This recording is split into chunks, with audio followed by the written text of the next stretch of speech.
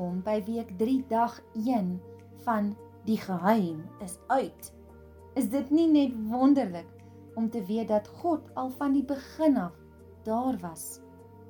Nog voordat hy die aarde gemaak het, was God reeds daar.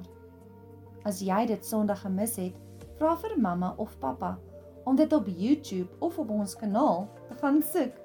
Wel, is jy reg vir ons avontuur? Het jy jou avontuurpak, joernaal, Bybel en inkleerkruite gereed? Wel, laat ons gaan. Steek uit jou hand en kom ons begin met ons liedjie. Jy moet lees, luister, bid, skryf, doen. Lees, luister, bid, skryf, doen. Ja, jy moet lees, luister, bid, skryf, doen. Dis goeie gewoontes wat jy moet doen. Dis goeie gewoontes wat jy moet doen. Ons leer wonderlike dinge oor God, nie waar nie? Hierdie week gaan ons na 'n baie spesiale storie uit die Bybel luister. En dit gaan als oor jou. Het jy geweet dat jy ook in die Bybel is?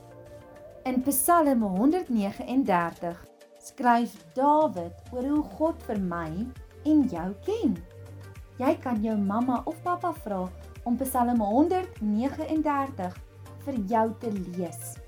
Maar ek gaan vir jou stories vertel en jou wys hoe waar elke deel van die stories is. In vers 1 lees ons dat God alles van my en jou al weet. Hy weet wanneer ons slaap en wanneer ons eet. Hy weet wanneer ons opstaan en wanneer ons gaan sit. God weet wanneer ons in die motor ry of wanneer ons speel op die strand. God ken jou. God ken jou. Hy weet wanneer jy gelukkig is en hy weet wanneer jy hartseer is. Hy weet wanneer jy kwaad is en hy weet wanneer jy bang is. God ken jou.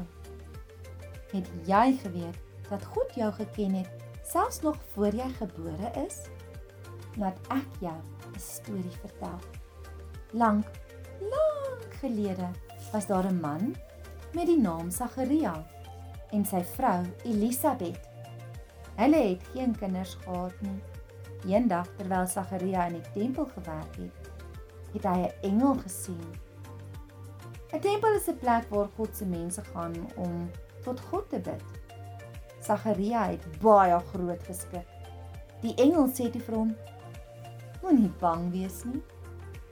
Het jy al ooit baie groot geskrik? Dis skrikwekkend." Die engel het vir Sagaria gesê dat hy en sy vrou 'n baba gaan hê en die baba se naam moet wees Johannes. Sagaria het nie die engel geglo nie. Hoe kan hulle 'n baba hê? Hulle was dan reeds baie oud. Toe sê die engel: "Omdat jy nie geglo het nie, sal jy nie meer kan praat nie, totdat jou baba gebore word." En so was dit net soos die engel gesê het. Elisabeth het 'n baba gehad en die mense wou hom Sagaria noem, net soos sy pa. Maar Sagaria het op 'n klip geskryf dat die baba Johannes genoem moet word. En onmiddellik kon Sagaria weer praat. Wow, maat! Ek dink dit was glad nie lekker om vir so lank niks te kon praat nie. Hoe wonderlik is dit nie om te weet dat God vir Johannes geken het, nog voordat hy gebore is. God het geweet wat hy gaan eet en wat hy gaan doen. God het hom geken en God ken my en vir jou.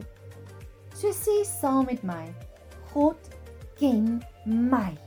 Nog 'n keer, God ken my. Neem jou tyd en luister na wat God nou vir jou wil sê. Kan jy hoor hoe hy vir jou sê? Ek ken jou. Neem tyd en kyk vir jouself in 'n spieël. Watter kleur is jou oë? Kleur die oë in jou joernaal in. Hoe lyk jou mond? Teken dit in jou joernaal. Hoe lyk jou hare? Teken dit in jou joernaal en onthou, God ken jou. Kom ons bid saam. Jesus, dankie dat U ons ken. U weet alles van ons af en U is lief vir ons. Amen. Jy moet lees, luister, bid, skryf, doen. Lees, luister, bid, skryf, doen. Ja, jy moet lees, luister, bid, skryf, doen. Dis goeie gewoontes wat jy moet doen. Dis goeie gewoontes wat jy moet doen.